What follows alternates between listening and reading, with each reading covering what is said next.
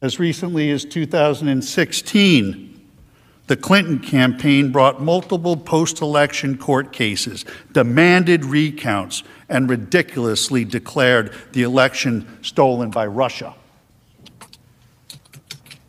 Many Democrats even attempted to persuade the Electoral College delegates to overturn the 2016 results.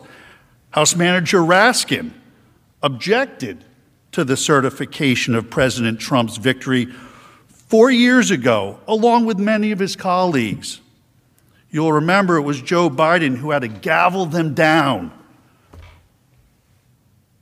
I have an objection because 10 of the 29 electoral votes cast by Florida were cast by electors not lawfully certified. I object to the votes from the state of Wisconsin, which should not be legally certified. Mr. President, I object to the certificate from the state of Georgia on the grounds that the electoral votes were not. There's no debate. And I object to the certificate from the state of North Carolina. I object to the 15 votes from the state of North Carolina.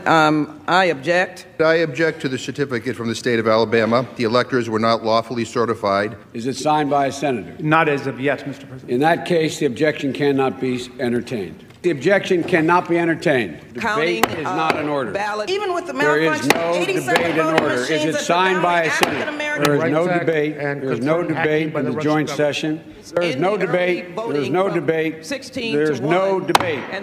Please come to order. The objection cannot be received. Section 18, Title 3 of the United States Code prohibits debate in the joint session. I do not wish to debate. I wish to ask, is there one United States senator who will join me in this letter There of is no objection? debate. There is no debate. That's one. The gentlewoman will suspend. Welcome to an inquiry into freedom with Ron Harlow and Alan Paul. So can we call them all election deniers? Yes. And that's fair? Yeah, that's why you can't find any recordings of them all of a sudden. Because that's exactly what they did. That was January 17th, 2016. Yeah. Every single one of them a Democrat, by the way. Well, yeah, Democrats have protested similarly every single time a Republican has won since, I think it was Richard Nixon. Yeah, well, every single time. Yeah, every time. So I was trying to find, there's a pretty long clip of the newly elected House Minority Leader, Hakeem Jeffries, who in committee basically said that the election of 2016 was stolen.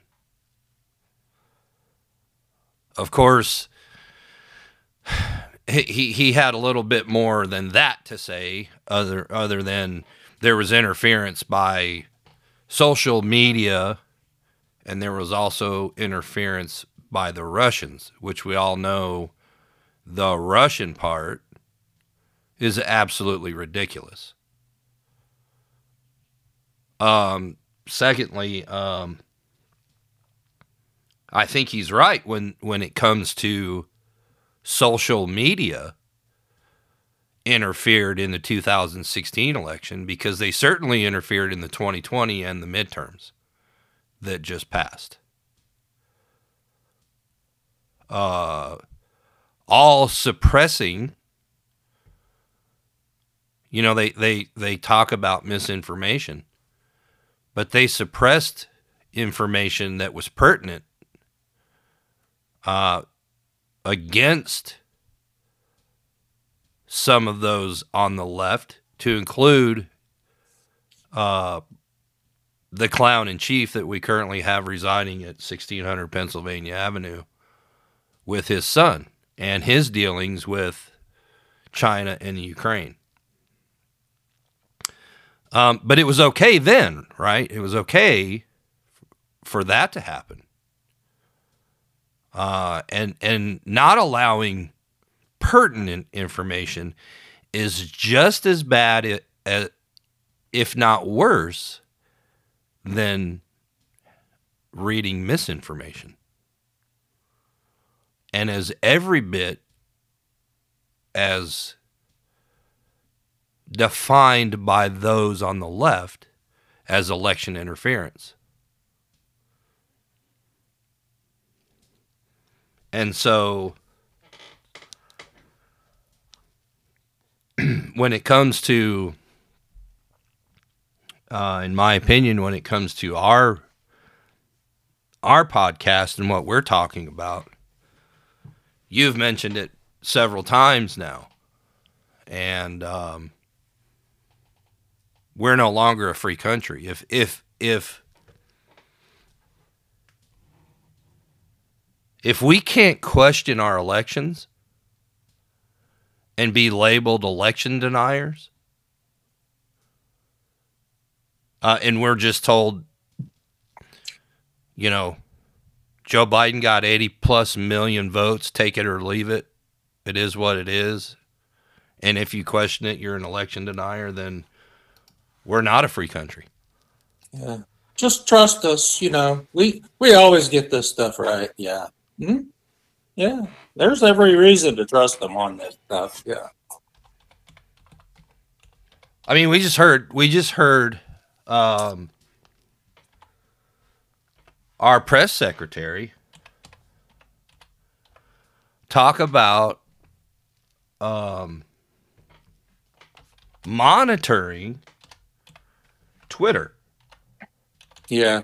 Is that the oh no, wait, that's Hakeem Abdul-Jabbar? Yeah. Or Jeffries. Hakeem Jeffries. Yeah. Yeah, I mean, no. Paula Abdul? Yeah. I mean, John Claude Van Pierre? John Pierre Paul. That's it. Yeah, let's just hear what she has to say on this. Hold on. Subject. When are you guys going to delete the White House Twitter account? Why would we do that? Well, you're saying that you're keeping an eye on Twitter because it might not be a suitable platform, so why use it? Look, I want to be very clear here. The president has always said, and he has been very, very clear in his belief that it is important of social media platforms to continue to take steps to reduce hate speech and misinformation. And will continue to say that. But media platforms make independent choices about their information that they present. And so, look, I don't have anything to share on any policy or any changes that we will be making. We have multiple platforms, as you know, that we utilize to communicate with the American people. When you say that you're going to be monitoring some of the speech on there, if you see something that you don't like, would you try to shut Twitter down? So look, you know, when you talk about monitoring, you know, it is, I hate to break it to you, Peter, just like everybody else, we very much monitor the news. We pay close attention to everything that you all are reporting, and Twitter's in the news a lot. And so that's what we're paying attention to. We're paying attention to what is in the news and what is being reported on the misinformation that's out there. Let's not forget there's groups like NAACP, the Anti-Defamation League, and the public health leaders have been very vocal about their concerns as well. So yes, we are reading what you all are writing and looking at what you all are reporting about the misinformation that is out there. But, you know, I would hope that all Americans, including social media companies, civil rights organizations I just laid out, including Fox as well, will agree that we need to, call out hate speech and misinformation. Liar, liar, pants on fire. Yeah, she's an imbecile. She's not even a smart person lying. She's just a liar. I had to laugh at the end there because, you can tell when somebody is really struggling to say something with, some sort of substance to it and be honest. And a lot of times she just fumbles and stumbles and can't answer the question. And I think what's scarier to me here with this whole clip is our government monitoring the news That's not their role. And what happens if, and I think the question, she didn't answer the question, which was if Twitter, was so happened to allow something to be posted and didn't take it down, would they shut them down? Isn't that what happens in China? Yeah. Isn't that what happens in Iran? Places like that don't want the truth to be told. So who's sitting in a room somewhere going, "Oh, that's misinformation. We need to shut that company down"? Who's going to make that decision? Yeah, all those groups that she talked about, the NAACP and whatever else it was, they all disseminate misinformation. So if they're going to lie, in fact, she just lied there. I mean, lying is misinformation, right? So she lied right there, talking about the whole darn thing. So that's misinformation. So, if people are going to lie, it's misinformation, disinformation. It's they're planted for a purpose. What they're basically doing is she used the word monitor to serve a special purpose. Because most people say, yeah, we're going to continue listening to the news. But she said monitor because she wanted to give a heads up to Twitter that we're watching you. Monitor is a word you use like you're watching the security camera, right? You're looking for something that goes wrong. You're not listening for information. Right. You're looking for an opportunity to jump or a reason to jump. Mm-hmm. Well, and I think she was talking out of both sides of her mouth there, because at the beginning she said, listen, Twitter's a private company. She didn't say private. She just said they're independent, which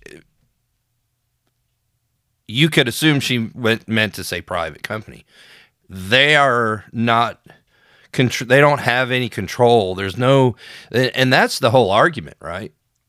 And what big tech is fighting against, which is they don't want, as much as Mark Zuckerberg has gone in front of these committees and said, hey, we welcome regulation. No, they don't.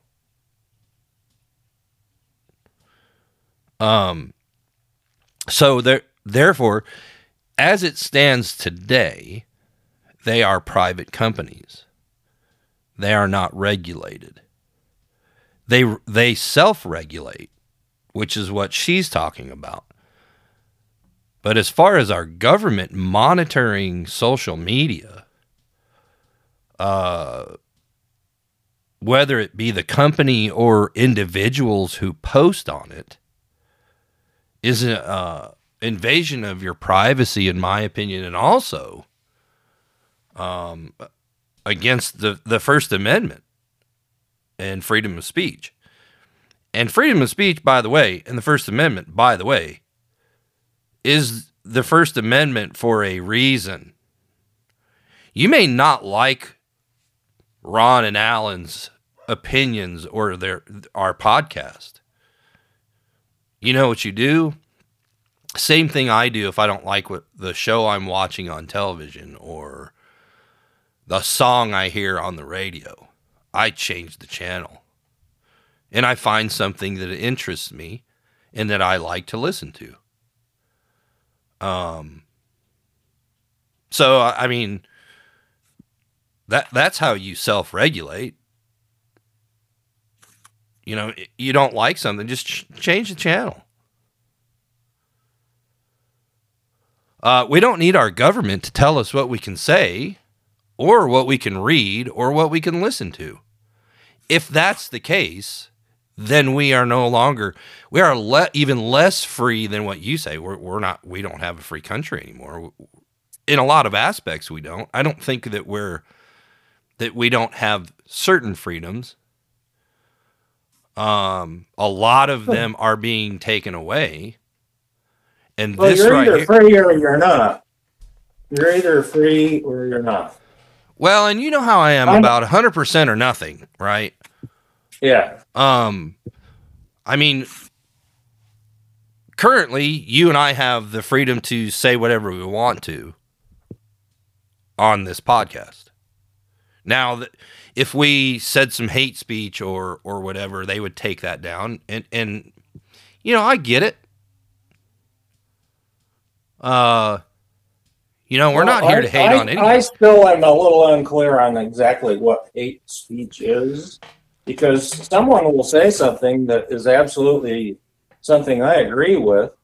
It's not hateful, and yet it gets branded as hate speech because some delicate little person somewhere thinks it is, because whatever. So, you know, I just think that if we're either free or we're not. And the classical liberal definition of freedom is you can do whatever you want to up until the point where you are interfering with someone else and their right to live and their right to their property and their right to exist and to breathe, et cetera, et cetera.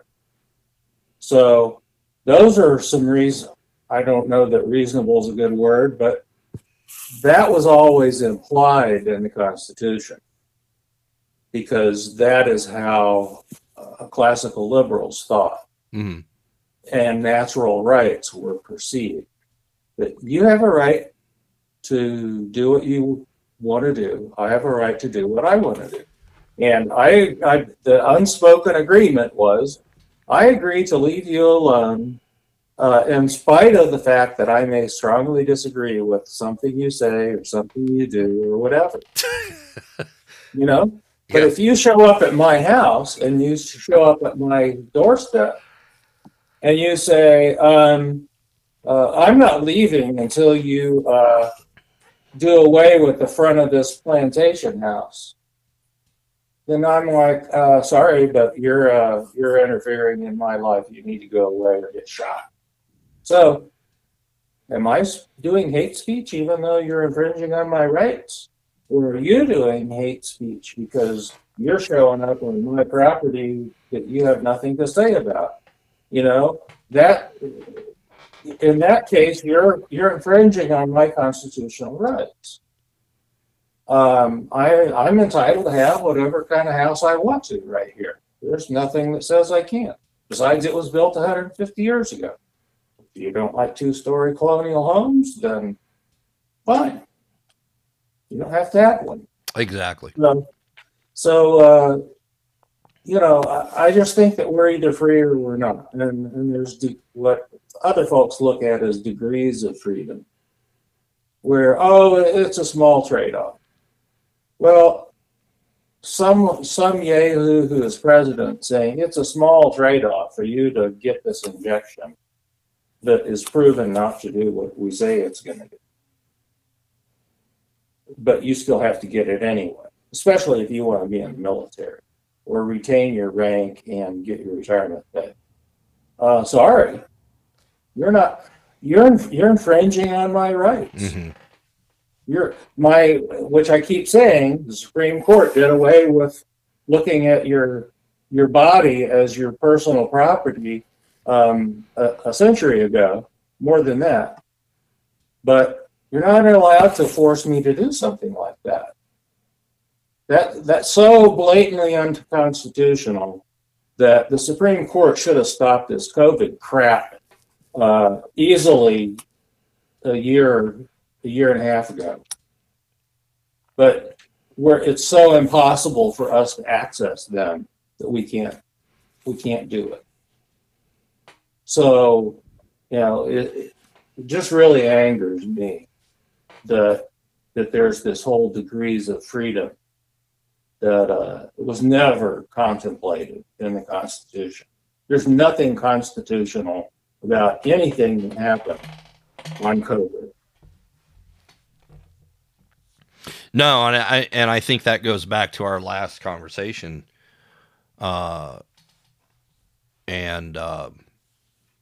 what we currently are hearing in California with the reparations. And the argument for me is, if you're going to have reparations for a specific ethnicity, then you have to talk about reparations in other categories. And those reparations being, you know, people who were negatively affected mentally, physically, and monetarily by COVID. I've mentioned that before. But why omit white women from the reparations category? White women years ago weren't allowed to vote. Right. You know, they couldn't drive. We actually had a law, a national statute, that was called the White Slave Act, where it was illegal to take a woman across state lines unless you were married. So essentially. But you get my point. The point is, well, yeah. Where's all the white women that couldn't do that? They were negatively affected. I mean, yeah. And then I'm going to go a little bit more ridiculous here, because I like to do that, just to point out. That's a fair argument. Well, that one is. But here's what somebody may find this a little ridiculous. But what about all of us white people that were enslaved by the government to pay taxes? Yeah. For 3/4 of my life, I have been forced to give my money to a government that's $31 trillion in debt. And that's why I wanted to bring up what I talked to you earlier about. Only to enrich and better themselves, instead of being a representative government and abiding by the Constitution. Because the Constitution addresses taxes, but not in the way that our government currently taxes us. So I should, and I've mentioned before, and I hate to beat a dead horse, but, you know, programs that I am funding, along with every other American in this country, whether you're left, right, center, doesn't matter, programs that I don't want to be a part of. And my money goes towards that. I've mentioned some of the ridiculous ones on this show. Well, yeah, there's even stuff that they fund that we're not even allowed to know about. And that was one of the things that I wanted to point out with what I had mentioned earlier. Not so much that we know a lot about the topic, but it's things like that we're funding that benefits the government.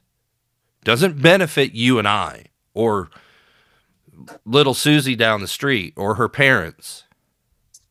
Well, yeah, they're looking out for themselves. It doesn't benefit. It certainly doesn't benefit those living in poverty and in inner cities. No, because they would all get killed in that instance that you're talking about.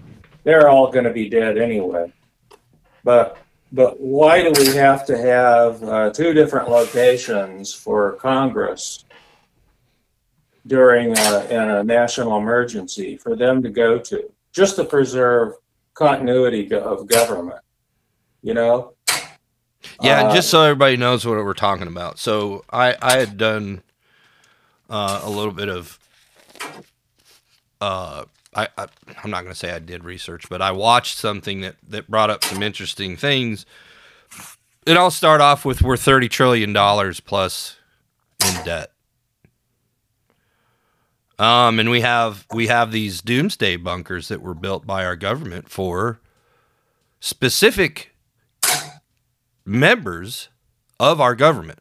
Obviously, the president, the vice president, and the list goes. I mean, it's a long list. So, and I'm not sure that you're aware of this, but The West Wing, the show The West Wing on television, actually did an episode about this very thing that I'm talking about, and the continuity of government. And And so specific individuals in the government got a card. It's like a pass, like a bus pass. And if there was a nuclear war or some sort of major catastrophe or something, you know, that threatened the United States, these people would have this bus pass that got them into an aircraft or, you know, something to get them to safety. And apparently, like the White House, I don't know, I didn't see the episode, but apparently there were some government officials that watched that episode, like real government officials, said, you know, that doesn't even exist. And one of the guys that she said that to said, oh, you didn't get one? Like, this is a real thing, right? and she didn't get her bus pass. So obviously she wasn't she was non-essential. Yeah, that's fair. Yeah. She was a non-essential employee, right? But there are so NORAD is supposedly one of the places. It's a command and control center more than anything, but it is an underground bunker. I mentioned to you Mount Weather and Raven Rock, and then there was a couple that you knew of. I don't know a whole lot about this subject, but there's a lot of money that was spent to protect those individuals. While we were told, you know, like, as kids, you know, hide under the desk and you know, put your head between your knees or whatever, and, you know, you'll be okay. When the government knew the whole time, that's not the case. For the younger people, including myself, just watch some old movies of video clips or whatever of Hiroshima, and yeah, you know, go ask those people what it's like to how easy it is to survive an atomic blast. Mm-hmm. Well, but I mean, so the reparations thing, I mean, look, we've mentioned before, maybe there's a time and place to have that conversation. But if you're going to have I think that the point behind what you're trying to make is okay to get into. I think that how much detail is discussed or made available by us is not as important as the fact that constitutionally, those facilities and the money used to build them and the philosophy behind their existence is all unconstitutional. So whether we want to get into NORAD and what it has or had allegedly or not, the point behind the fact that it could still be used for something and what it's used for, what's allegedly used for, I think that's a constitutional question, because why don't we know? You know, I'm with you that we have a right to know. And I think that's the bigger point. Whether you or I know absolutely everything there is to know about those things isn't the point. I mean, that's not the point of this show anyway. Right. It's to question what is out there and how it fits into our freedoms. And do people who are elected to represent us have a right to treat themselves better than we are treated? You know, do they have a right to take money from us and spend it in a way that harms us, you know, without even telling us what that stuff is? Well, and that is my point. Yeah, exactly. Yeah. I don't think we need to, we don't have to pinpoint exactly every little facility and whether it's still commissioned or not. No, I think it's up to people. I just think it's good to tread lightly a little bit around some of that, because I don't want to attract unnecessary attention. I do think it's I do enough of that. Right. Well, no, and I think it's up to people to find that information on their own, and learn about as much of it as you want to. It's kind of like politics. I've said before, you don't have to be neck deep in it. To just learn a little bit about this stuff is very interesting. But as far as for us, and what I want people to get out of things like this that we talk about is that, listen, you think your money's going towards, if you're out there thinking, number one, if you're thinking the government is your savior, you're way out of line.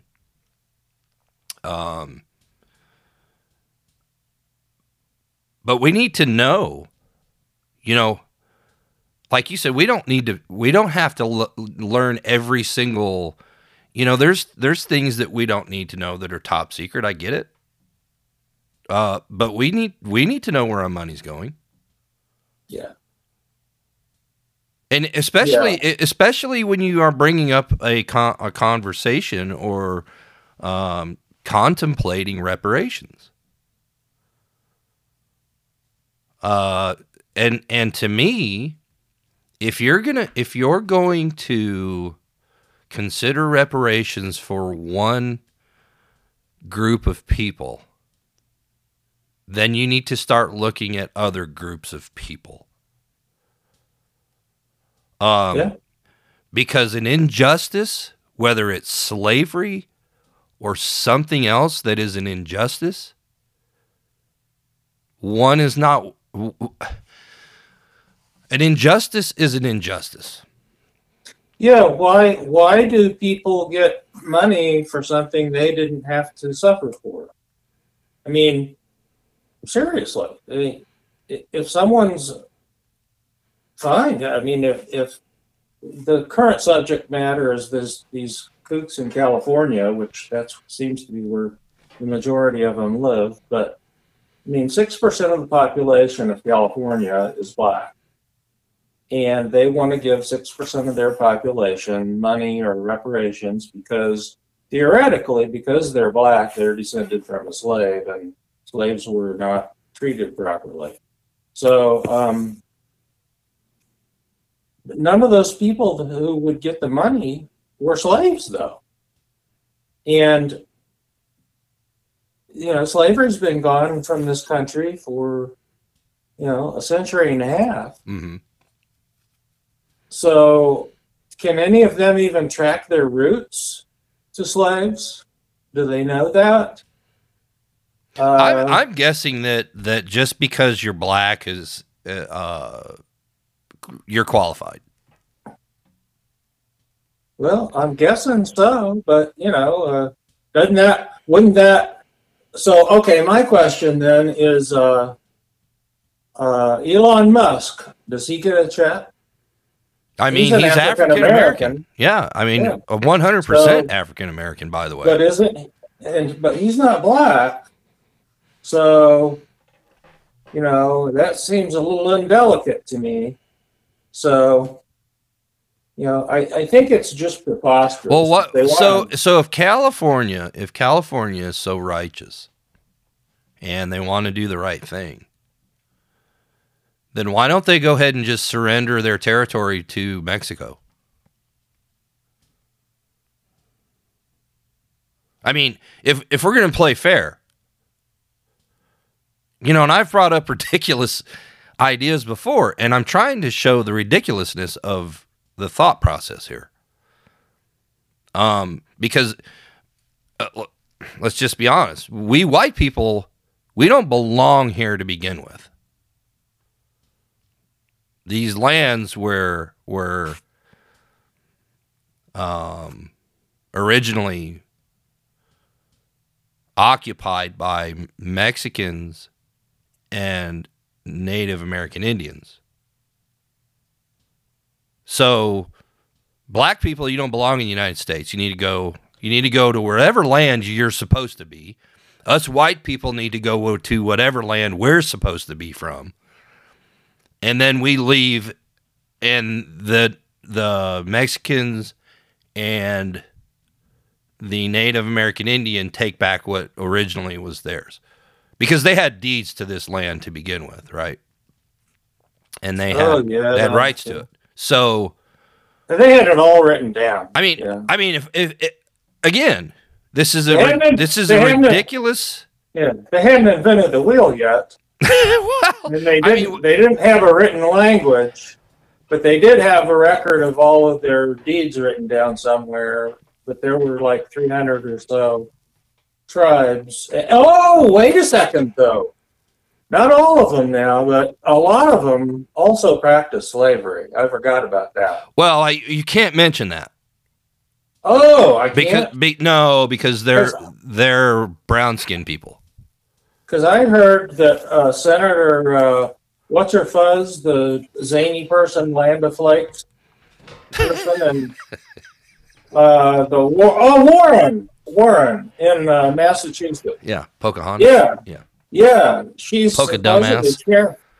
She aspires to be Cherokee, even though she isn't Cherokee. But she was a Cherokee squaw that I heard was abusing slaves. I don't know if that's true or not. Yeah. Well, I think she should be the first one to contribute all of her wealth. Yeah, I think that's reasonable. Yeah. Well, and so does Jay-Z and Beyonce and LeBron James, all those people that live in LA and are people that are black. Did they get a $253,000 check too? Or are they so well off that they don't deserve it? These inquiring minds want to know. I'm just asking questions. I'm not trying to be mean or anything. I'd like to know how all that's going to work. Well, I'm not sure they thought it through. I think they were just kind of coming at it, and so do they give the homeless black heroin addict that's living on the side of the street in a tent a $253,000 check so that basically they can overdose the first day they get their money, and that kind of gets them, out of the way? Are you making fun of the ex-mayor of Washington, D.C.? Yeah. Smoking crack on camera? Hunter Biden? Oh, but he's not black. Well, he can identify. I mean, so what if if I wake up tomorrow and I just, I feel black? Do I get a claim to a check? Because you can do that nowadays. I mean, you can identify to be anybody you want to.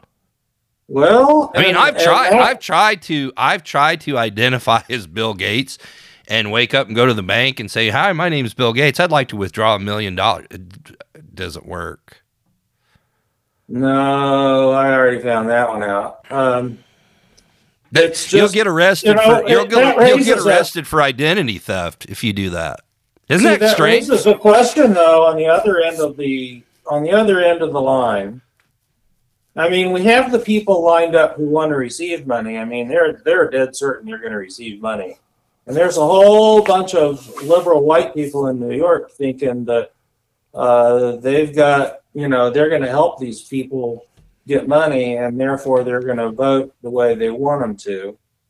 Strange. I'm not sure why, but how much money are they putting in is what I want to know, because who is going to pay the reparations to these people? I mean, we've identified the fact that we don't know who's going to get money or how it's going to be done, shall we say, but who is going to be the ones who pay? I mean, that can't come out of the general fund, because then you're making everyone who pays taxes pay the reparations, including the people who are receiving the reparations.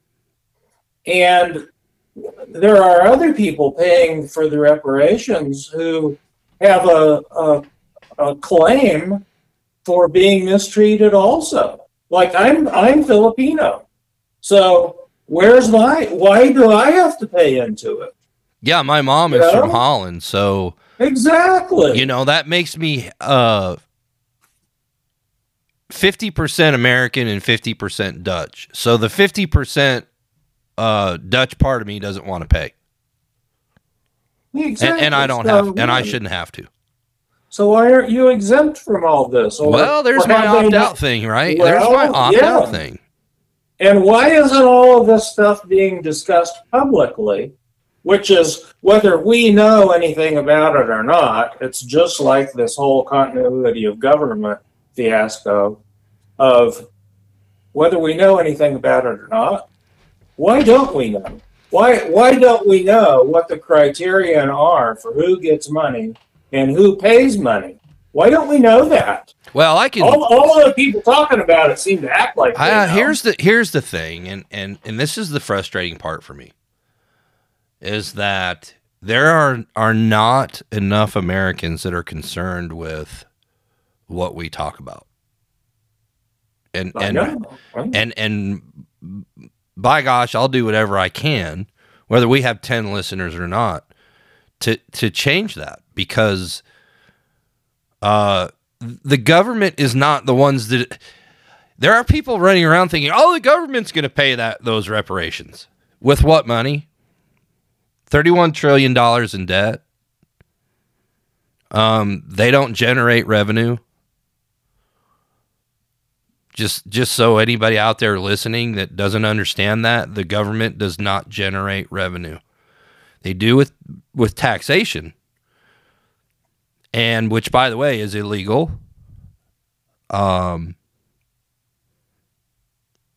it comes to the taxes that you do pay, not all taxes are illegal. So let's be fair about that. But you didn't sign up, you being the listener, didn't sign up to pay taxes for what I've mentioned before, the study of transgender prostitution in Vietnam, nor reparations, nor for these fools in Washington, D.C. to build themselves bunkers to maintain the continuity of government while we burn on the street corner like we do all the time. And until you figure that out, and until you understand that, and until you realize that the government gives two shits about you, you're going to continue to suffer. Well, let's hang on just a second, because you brought up something about taxes being illegal. And we should point out that the Constitution strictly forbids direct taxation. That's what when I said. Yeah. Mm-hmm. Up to a certain point. You and I have talked about it before, but on this, for our purposes here, I don't think either one of our listeners have heard us talk about that.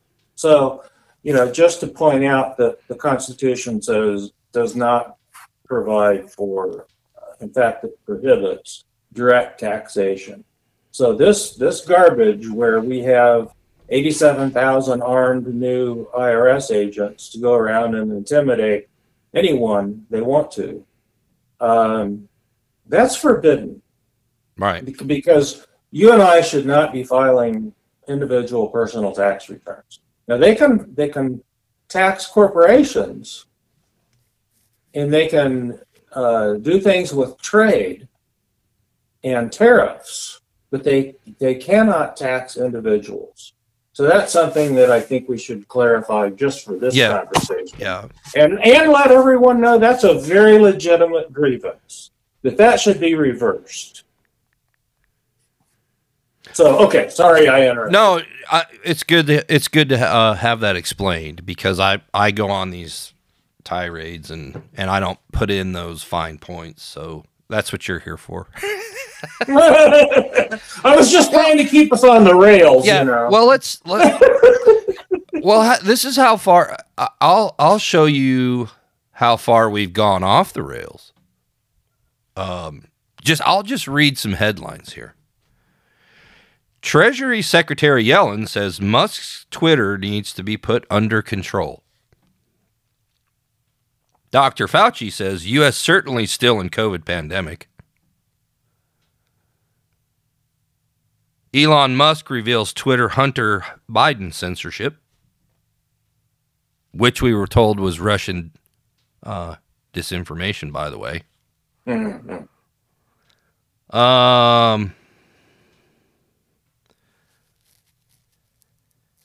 That all is misinformation, too, by the way. Chinese hackers steal $20 million from the U.S. government. Imagine that. Yeah, I wonder how that happened. Naval Academy denied all COVID-vax religious exemptions. Arizona government threatened officials with arrest if they didn't certify the election results. Gosh, does that not sound like Nazi Germany? Mm-hmm.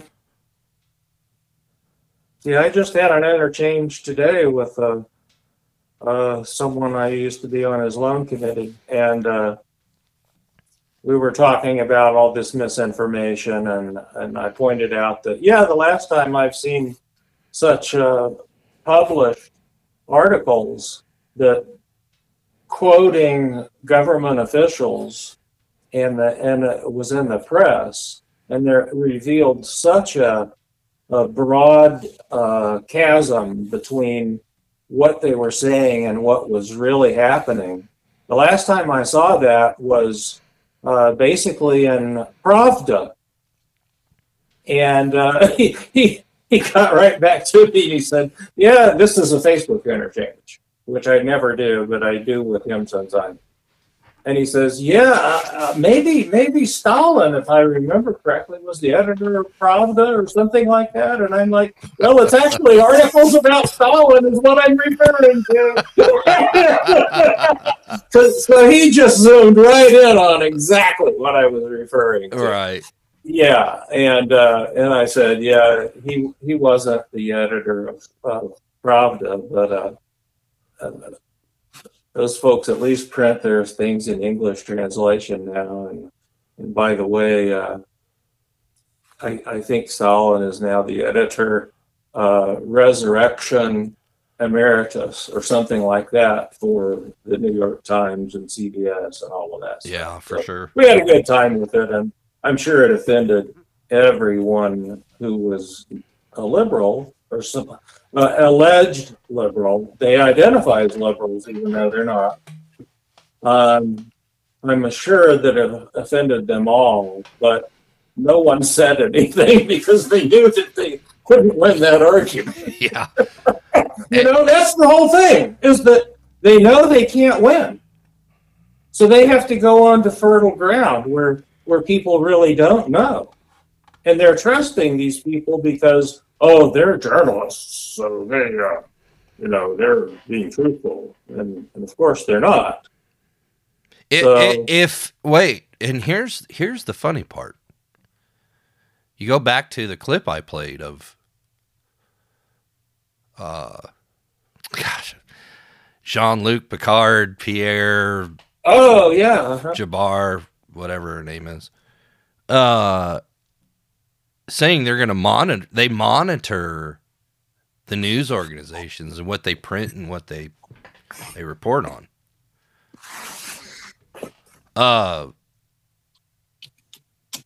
If they were real journalists, you wouldn't be talking about shutting them down or monitoring them or, paying close attention and considering shutting a news organization down or a social media platform shutting them down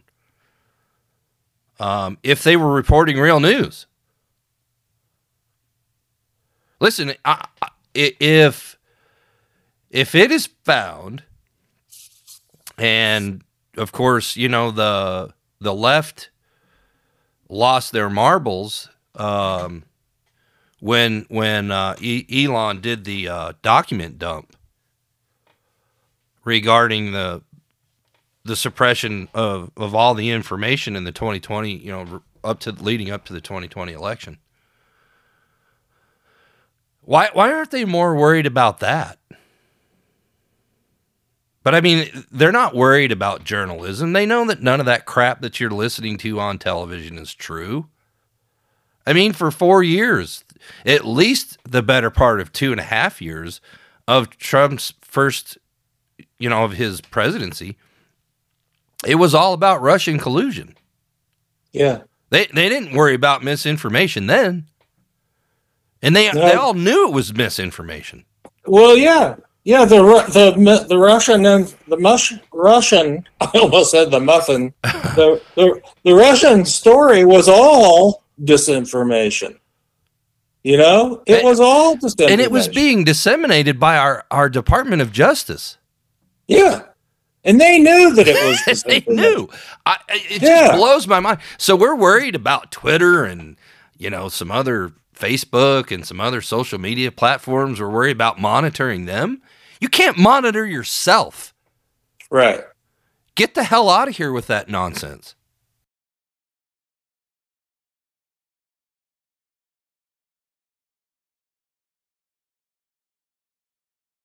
Rails this. Okay, go ahead. Okay. So I just don't understand people not fighting back and being part of a criminal political party. I mean, and there's the very same people that say, how could people stand by in Nazi Germany and allow Hitler to do what he did? Well, you're doing it now. So what's motivating you? Is it your little power struggle that you want to tell people what you want them to do? You want to rule over their lives like the dwarf, what's his name? Fauci. So I just don't understand that at all. That really concerns me, that half the country is willing to go along with this crap. Well, at least allegedly. I wonder, if you believe the elections have any integrity at all, which I don't.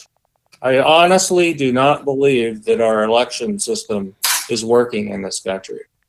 But if you choose to believe that they are functioning, then you've also got to believe that 2/3, half of the country is willing to go along with this crap. Have you ever wondered if the other half, and I mean the left,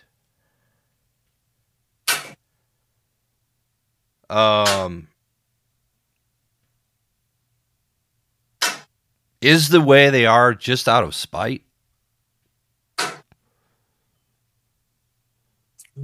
I think there's different motivations. I guess that they are so party line driven that they're okay with election fraud. They're okay with open borders. They're okay with $30 trillion in debt. They're okay with,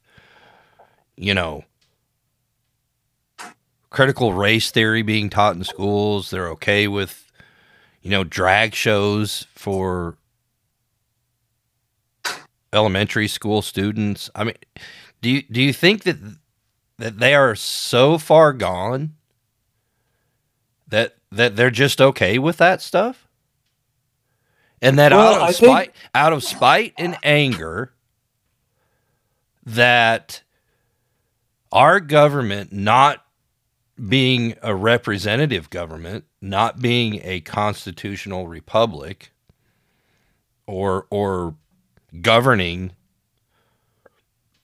by the law of the land, which is the Constitution, that they're okay with that. And do you think that they are so far gone. You know, they preach a lot about democracy, which drives me insane. Because I've mentioned before we've had that conversation. Do you think that they would be just as okay with the Speaker of the House tearing up the Constitution as they were with her tearing up Trump's State of the Union? I truly believe that they are that far gone. Well, I think that's a good question and a good topic and something to probe into in multiple ways. Because I've come to the realization that a lot of the Democrat Party that we're fighting against is not the people who think the Constitution is this or that, who think that this is the best education or not on policy. That they don't have any principles is what I'm trying to say. That there's no foundational principles to where they stand on anything. And where they stand on things is very fluid. It's just based on how the wind is blowing today. What they have there is a belief system. You know, Marxism is a belief system. You know that. Well, they've been taught to, and I just a quick thought here, real quick, Ron, before I forget. They've been taught, because you're getting into this subject. People have been taught on the left that a bunch of old white guys wrote the Constitution, a bunch of old white, supremacists. The average age of the founding fathers was 40. Yeah, there were some pretty young. There were still some that were teenagers at the time. So, yeah, exactly. I think it was, oh my gosh, one was 18 and one was 19. But,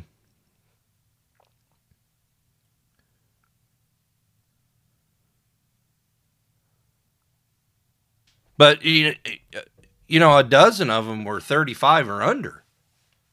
Yeah. So there's all these things that we look at and we hear about that are twisted and distorted to what you have said before, destroy the fabric of society.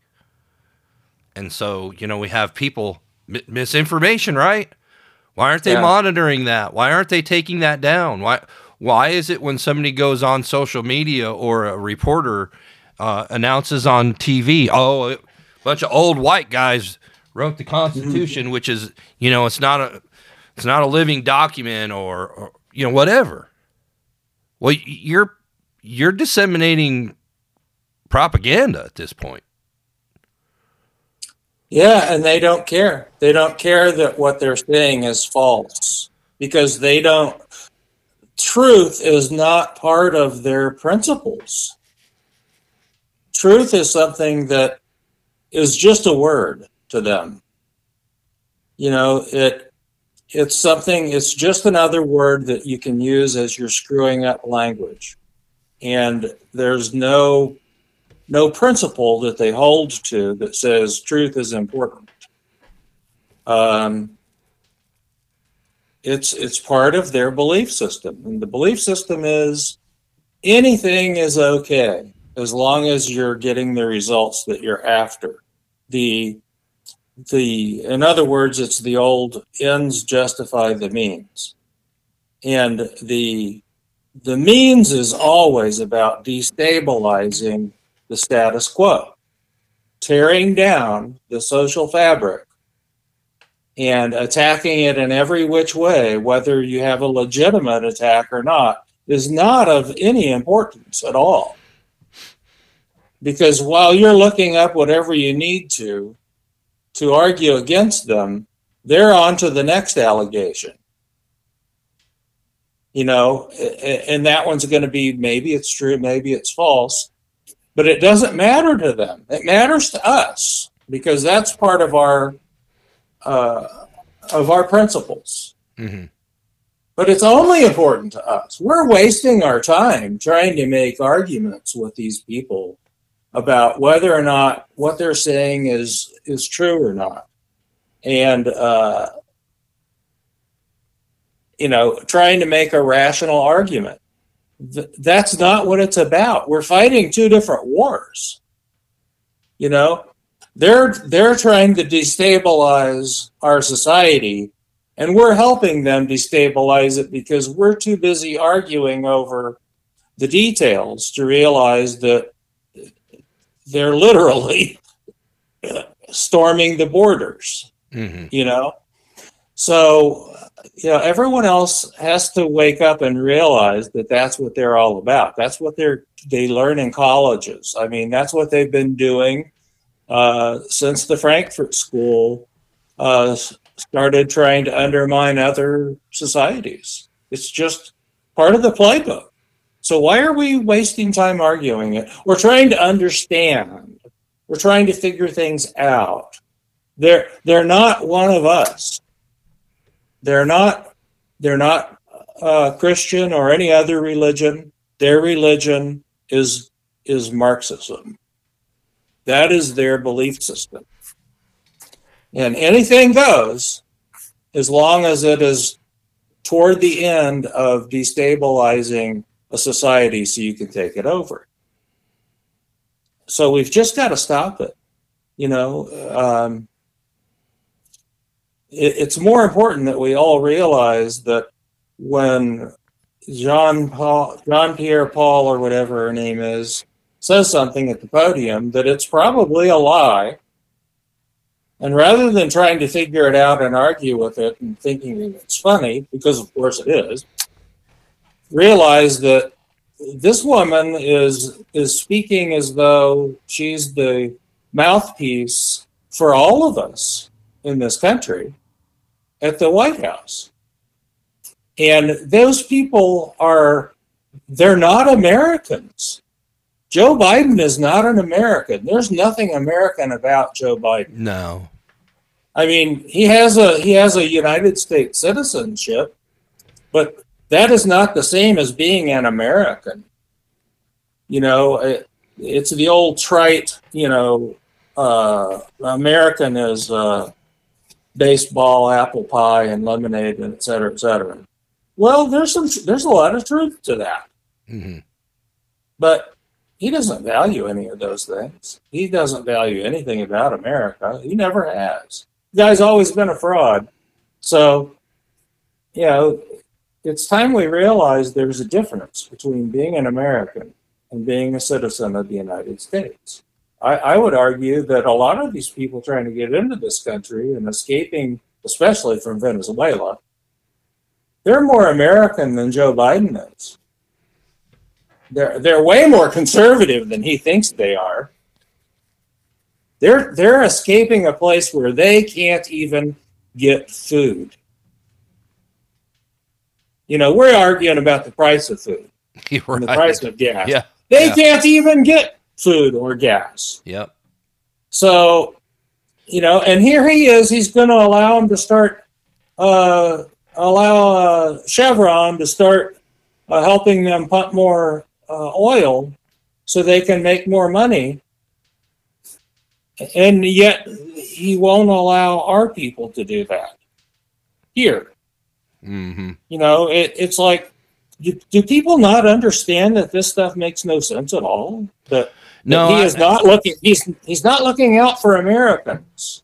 Is my point. Well, our government hasn't been looking out for Americans for a long time, and I don't know if I've said this on the show, but I have said this to people, and I may have said it, and you can refresh my memory.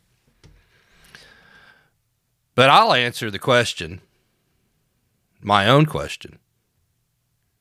And I truly believe that for this country to make a turn, and I'm not talking a turn to the right or a turn to the left, but to change how we think, to change how we act towards one another, to what a lot of people say, you know, to wake up and realize what's going on. I think that you made a couple of points regarding people from Venezuela who don't have food and can't buy gas.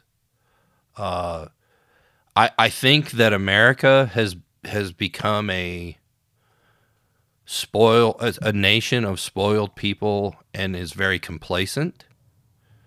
There are a lot of people out there who believe that government is the answer for all of their troubles, and they live their entire life believing that one day they're going to reach that shining light on the horizon and live the American dream, and it never happens for them. So my opinion, and I have said this before, and I'll continue to say it until I see something different, which possibly could be our goal and our movement here, is that there needs to be a long period of suffering in this country. Nobody else is saying that. I've never heard anybody else say it, but I'll say it. And I don't mean inflation, high taxes, high food costs. I mean real suffering. Like people dying, suffering. For people to understand that, you know, this isn't a game.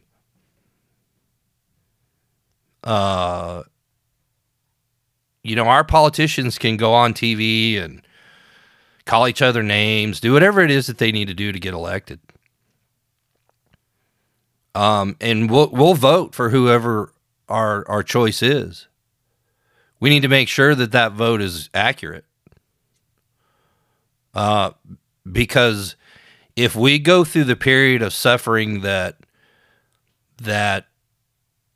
say, for instance, the World Economic Forum or some of these lunatic organizations want us to go through, it's too late at that point. Yeah, they want it to be as bad as possible and get it so that it's so bad that A, people don't remember it when it was good, and B, they just want it to stop. They'll take anything to make it stop.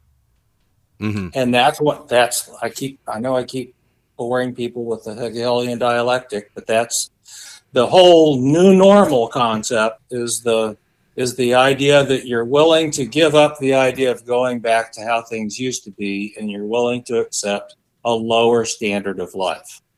Well, and we've even heard them say, and when I say them and they, our government, you know, this is the new normal.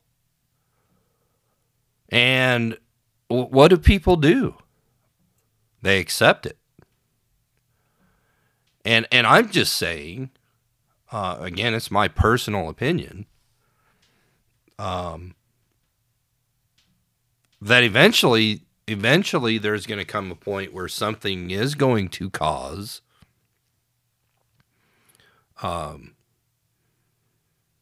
just your everyday American some serious suffering. And I think that's what it's going to take. I mean, if we can sit here and you and I and a ton of other people can sit here and say we have no confidence in our elections, we have no confidence in our government, we don't feel free anymore, and we feel that it's going to get worse, and we do nothing, and that's pretty bad.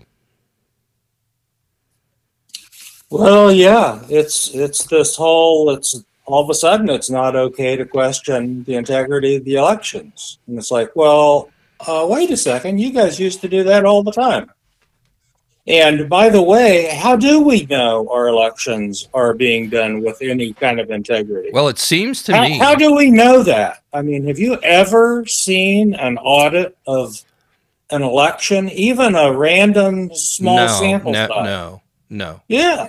So and it seems to me how do we know? It seems to me that the only ones that are allowed to question the integrity of our elections are those that are being elected.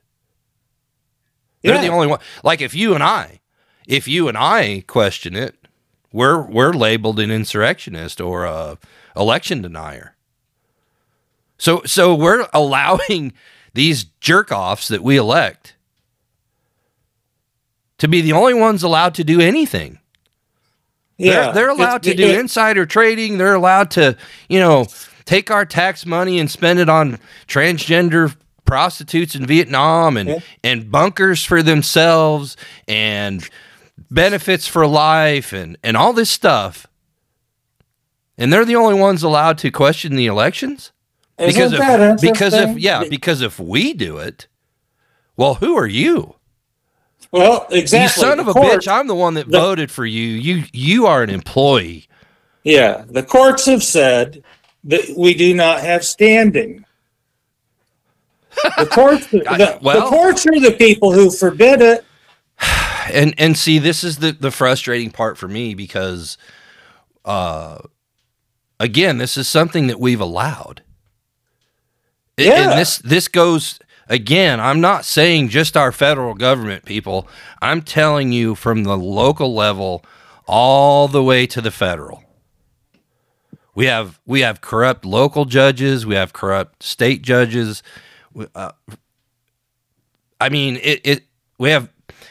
talked about it before, you and I, the police, city councils, school boards.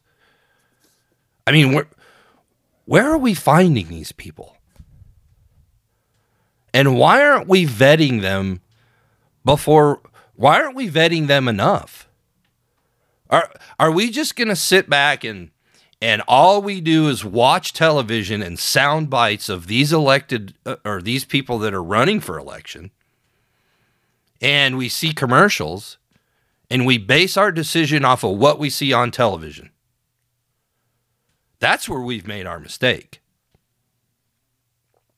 Because the media, big tech, the government, they're all in it together. It's not a conspiracy theory. If you don't understand that, then you probably shouldn't listen to the show. And you probably shouldn't vote. Let's just say that. But if that's what you're basing, or drive, or drink, or definitely don't reproduce. Yeah, for sure. Please spay or neuter your children.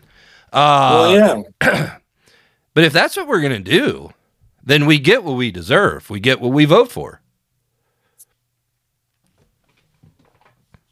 Yeah, that's a good point. Because I was thinking about this by the way, I've got to get something nailed down with the publisher this week, but this book stuff is moving forward. One of the things in there is the Kansas City elections, because it used to be run by a similar way as New York with Tammany Hall. And Kansas City had a guy named Tom Pendergast that controlled the politics. And then, of course, they had the mob boss there had his office in the headquarters building for the police. I mean, it's astounding how bad it was. But there weren't widespread or occasional problems with elections in Kansas City. They happened every single election. Every election. Okay? So supposedly there's fairy tale that's gone around that not just Kansas City, but Milwaukee, Cleveland, Detroit, New York, all these big cities, they were they were called open cities during Prohibition. But there's this fairy tale that, oh, well, that the political boss era is over. That doesn't happen any longer. Bullshit. And I'm thinking, where's the evidence for that? Mm-hmm. You know, sure, it's not as blatant or out in the open as it once was, but where's the evidence for that opinion? It's not a conclusion based on fact. It's just an opinion. So, you know, it's like, how can we believe that the elections in Kansas City today are legitimate? No one has ever audited those. And granted, it's a city controlled by Democrats, because no Republican in their right mind wants to live within the city limits, especially if you own a business. So, you know, it's just terrible to see it go like it has. But it's basically something that's gone on all over the country. But it's very sad to see, because it is a beautiful, or was a beautiful city. So the thing is, though, is that how do we know those elections just held are any good? You know, we passed a constitutional amendment here in Missouri that specifically allowed the state to control the budget and money distribution in the Kansas City Police Department, because they're incapable of doing it on their own. Can you believe that? That's just incredible to me.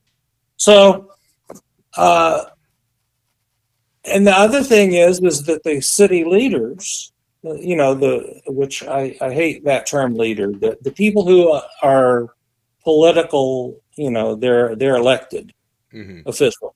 Elected officials is a better term.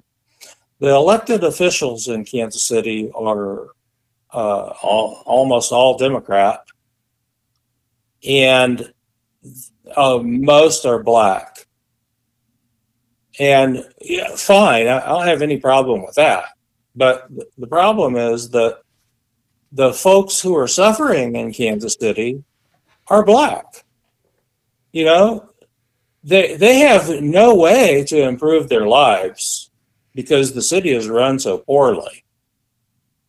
You know, so they're multi-generational, hooked on government programs.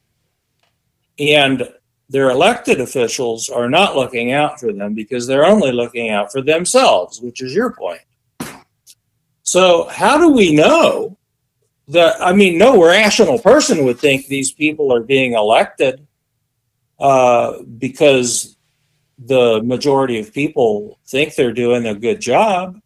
I think there's good cause to question whether or not those elections aren't fixed even today. There's no evidence to say that they're not fixed.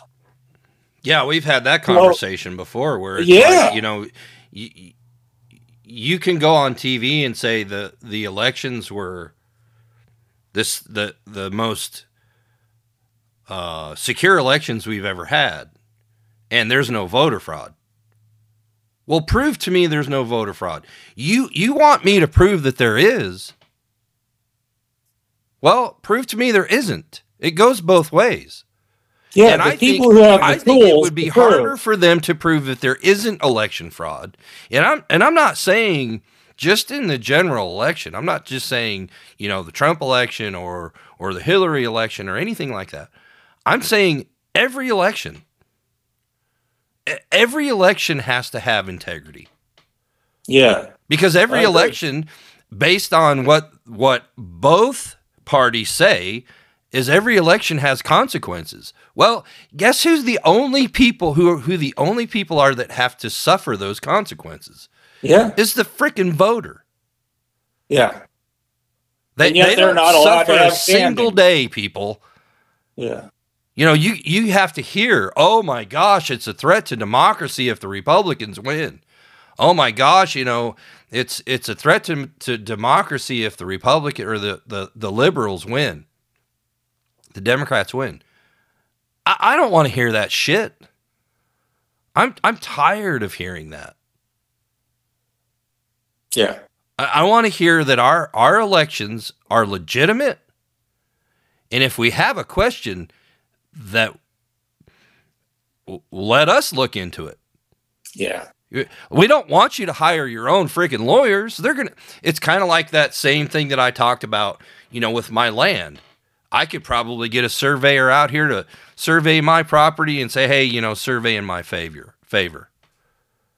I mean, if you have a defense lawyer, your defense lawyer is going to give you the best defense to try to get you out of trouble. Well, if you hire lawyers as a politician and you're paying them, they're going to do the best for you. They're not going to do what's best for us. It's like asking the police to investigate the police. It's like asking the FBI to have their internal division, see if they're doing anything that's wrong. You don't ask the criminal to investigate their own crime. So we're allowing our governments, they have so much power. And it was never intended to be that way.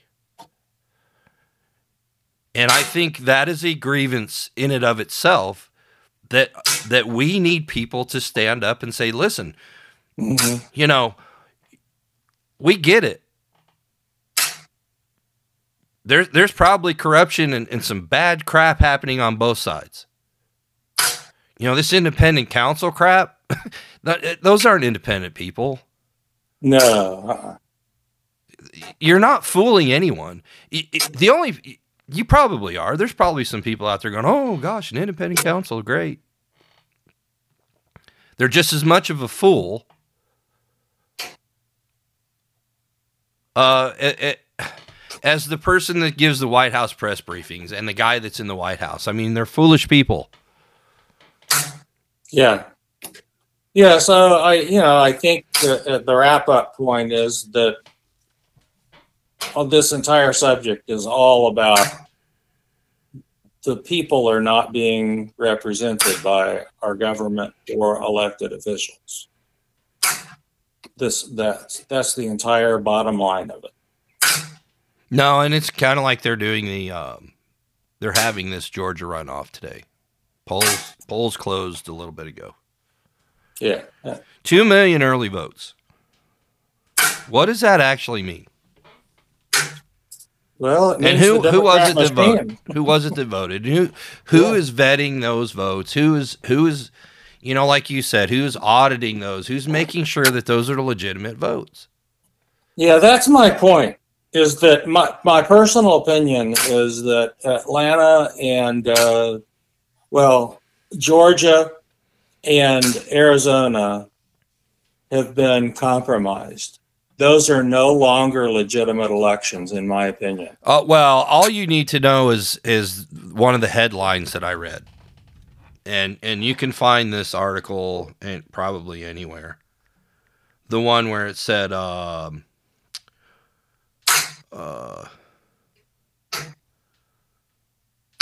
Arizona government threatened officials with arrest if they didn't certify the election results.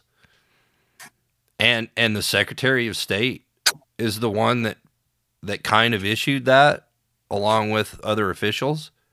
She's the one that ran for governor and won. Mm-hmm. She's serving her own self-interest, people. Yeah. And if you can't read between the lines, or if that doesn't slap you in the face, I mean,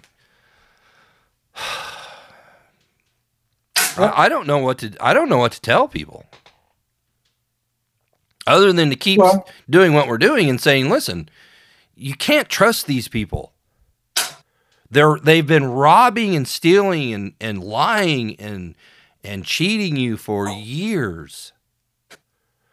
All the while you are sitting back thinking, one day I'm gonna live the American dream.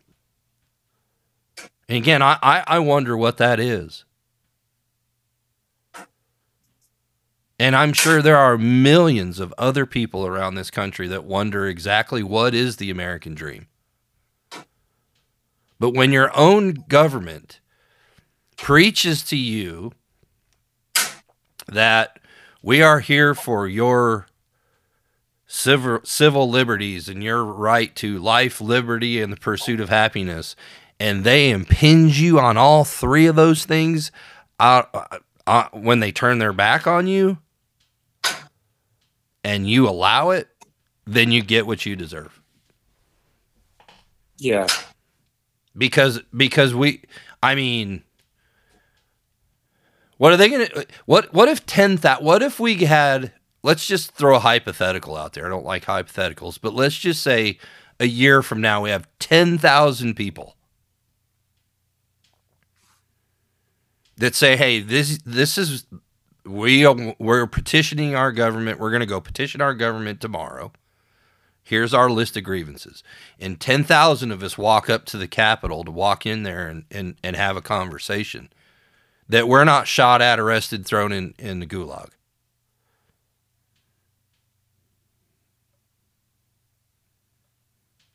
Because, you can't do that or you're an insurrectionist.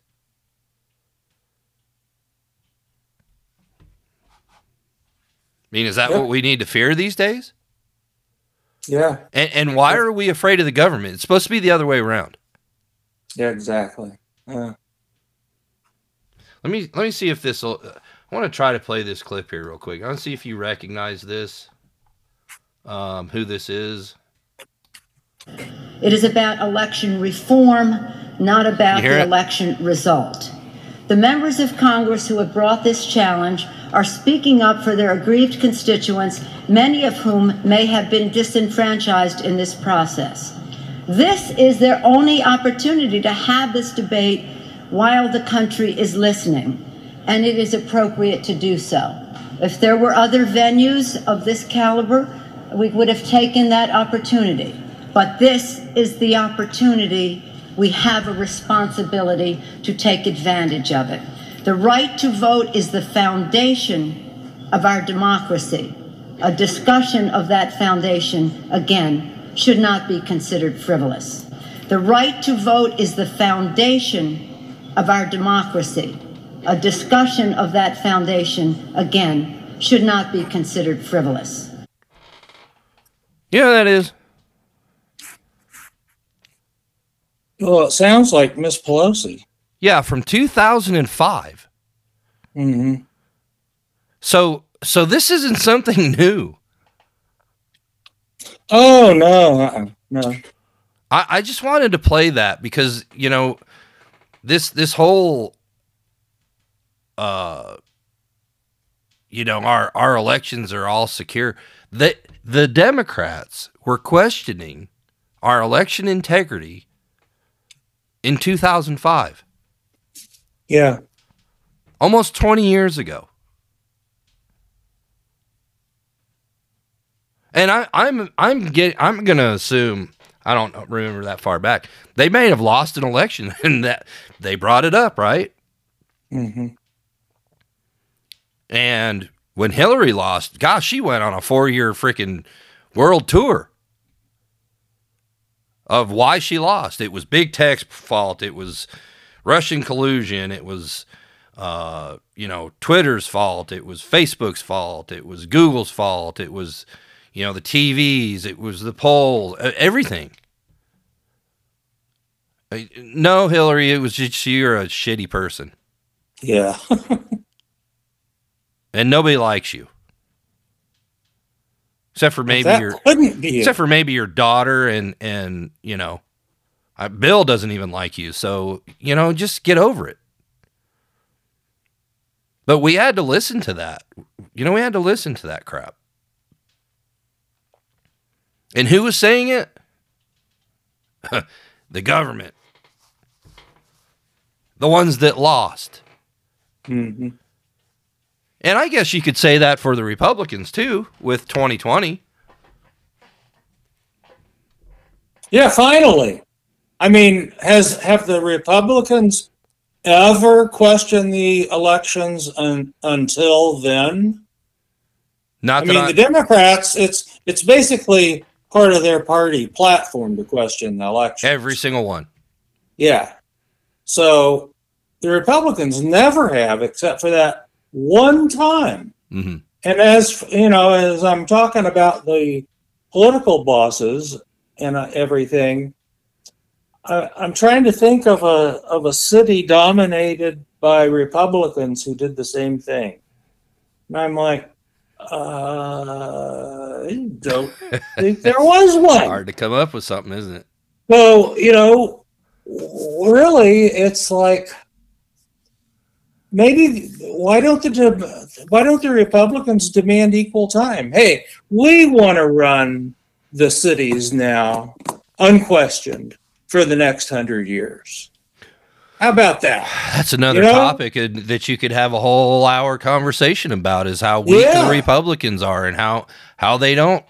And I'm starting to put people, Republican voters, in the same category as I am the elected Republicans, the elected officials.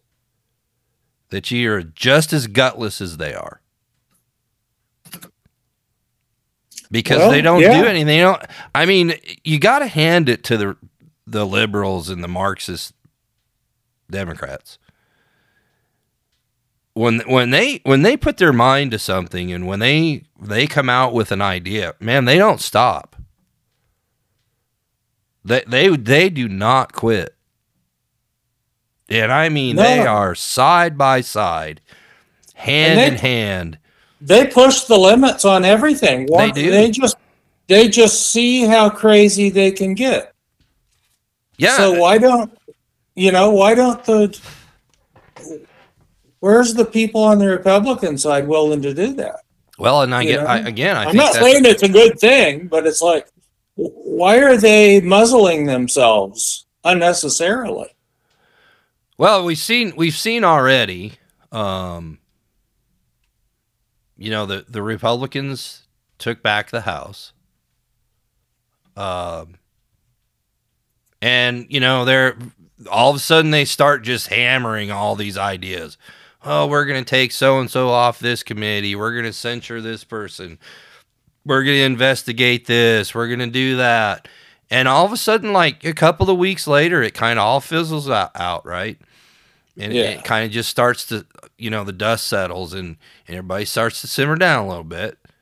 And I see on TV, some of these Republican representatives, well, we're going to have to see if we could walk and chew gum at the same time. It remains to be seen. You frickin' spineless piece of trash. I don't understand. That silent majority, turn the other cheek, take the high ground, be better than that, shove it up your butt. Because that's why you keep losing. That right there, that kind of mentality is the kind of mentality that keeps conservatives from voting. That's why they don't have enough people to go out and vote. Well, it's not working. It hasn't worked. Yeah, I mean, you can say that might be admirable. I get it. The whole, a gentleman doesn't behave this way or whatever. Fine. But you're not. But Ron, if you. But it's not winning. This isn't a gentlemanly game anymore. This is a bar fight. Well, that's what it's turned into. Yeah, well, they're fighting the wrong war, is my point. Well, yeah. Yeah, they're fighting like the British fought in the Revolutionary War, where they were fighting with old 17th century methods, where they're fighting in a line. And they were so offended because we were fighting like guerrilla fighters. Well, yeah, we were there to win. I mean, back in those days, our army wanted to win. Mm-hmm. Not now. I mean, everything's got to be politically correct and everything. We've become Britain when it comes to how we fight wars, I guess, because we're not in the business of winning them. I'm like, when was the last one we won? Oh, the last one I can remember was that really brief one where we went into that island that we were talking about, Grenada. Grenada, yeah. Yeah, the Pentagon has pretty much gone to shit. And was that really a war? Well, exactly. Yeah, that was that was just a police action, really. Yeah, there's been bigger bar fights at Cowboys than happened at Grenada. Well, I'm kind of yeah. But, but it only came across that way because that's how the media covered it. But right. There really was more to it than what the media told everyone. I'm sure. Oh yeah, but the point is that our Pentagon, I mean, they have a couple of different facilities they can go to in a continuation of government scenario. Mm-hmm. And I'm thinking, at this point, why? Do we really want to preserve them? Yeah, I was getting ready to say, I think that these people are the exact opposite of who we want to really save. The commander-in-chief, if you're going to preserve the commander-in-chief and the line of succession, then that's the commander-in-chief of the military. You don't need to preserve anyone on the Joint Chiefs of Staff. They're just political people anyway about the bureaucracy. Mm-hmm. I mean, half the people will be gone anyway, at least. Right. So why are you preserving chain of command at the Pentagon? I can see field commanders. I can see corporals and sergeants and captains and lieutenants. Well, the list of people when it comes to the continuity of government is amazing to me. I mean, it gets down to like an attorney general in some odd district in Illinois. Yeah. That could be the president of the United States. It's all very much like Dr. Strangelove, isn't it? That's exactly what it is. Oh yeah, that's what it was all about. Uh-huh. They were making fun of this continuation of government crap because all that started with the Pentagon when Kennedy was president. And I mean the stuff with the Pentagon and modernizing continuity of government. They did have these secure facilities that you were asking about for a long time before then. But that's when the Pentagon started pushing it. Well, there's one under the White House, and a lot of people may not know this. But like I said, George Bush was in the air for quite a while. And they had determined that communications, he was at 40,000 feet. And they had determined that at that elevation, that he was having trouble communicating to the people on the ground. Vice President Cheney was in the bunker under the White House. The same one that they made fun of Trump going into when the mob was headed towards the White House in Washington, D.C. during the riots for over a year. Oh, the BLM riots? Yeah. And so they had determined after 9/11 happened that they needed to, because nothing really had ever happened on the homeland. An attack like that had never, we had a couple of bombings, they bombed the World Trade Center before, but nothing at this level where, because they had 2 planes fly into the World Trade Center, and then they had one that hit the Pentagon, and then the one that was headed to the White House, to Washington.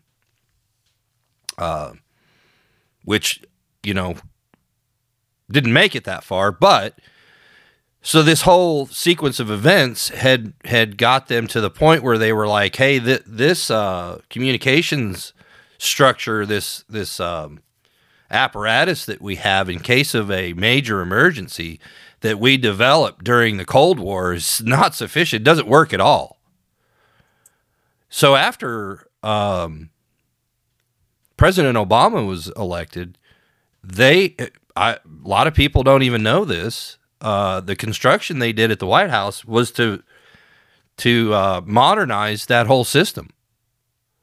They redid the whole entire bunker system and the whole communications process, the apparatus that if something was to ever go down, all that was upgraded because it didn't work to begin with. They never used it before. There's more of our $30 trillion debt that we didn't, that we don't know. Mm-hmm. How much money it costs to do all that. Well, a lot of it went to defense contractors. That's for darn sure.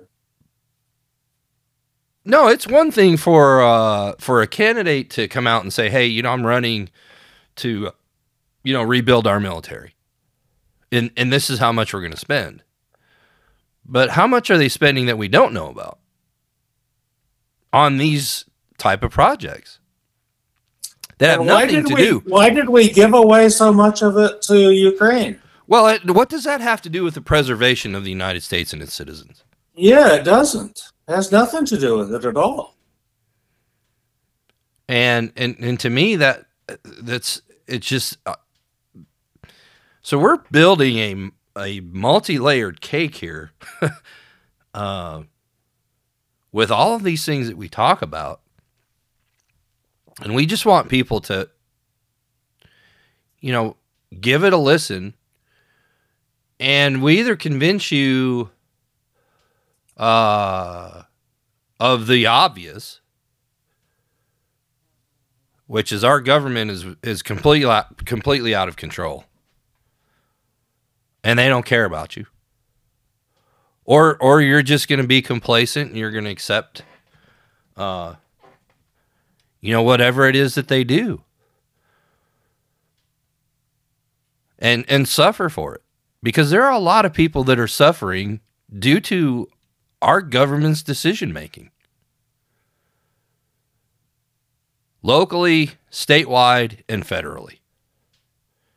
Yeah. A lot of fake people.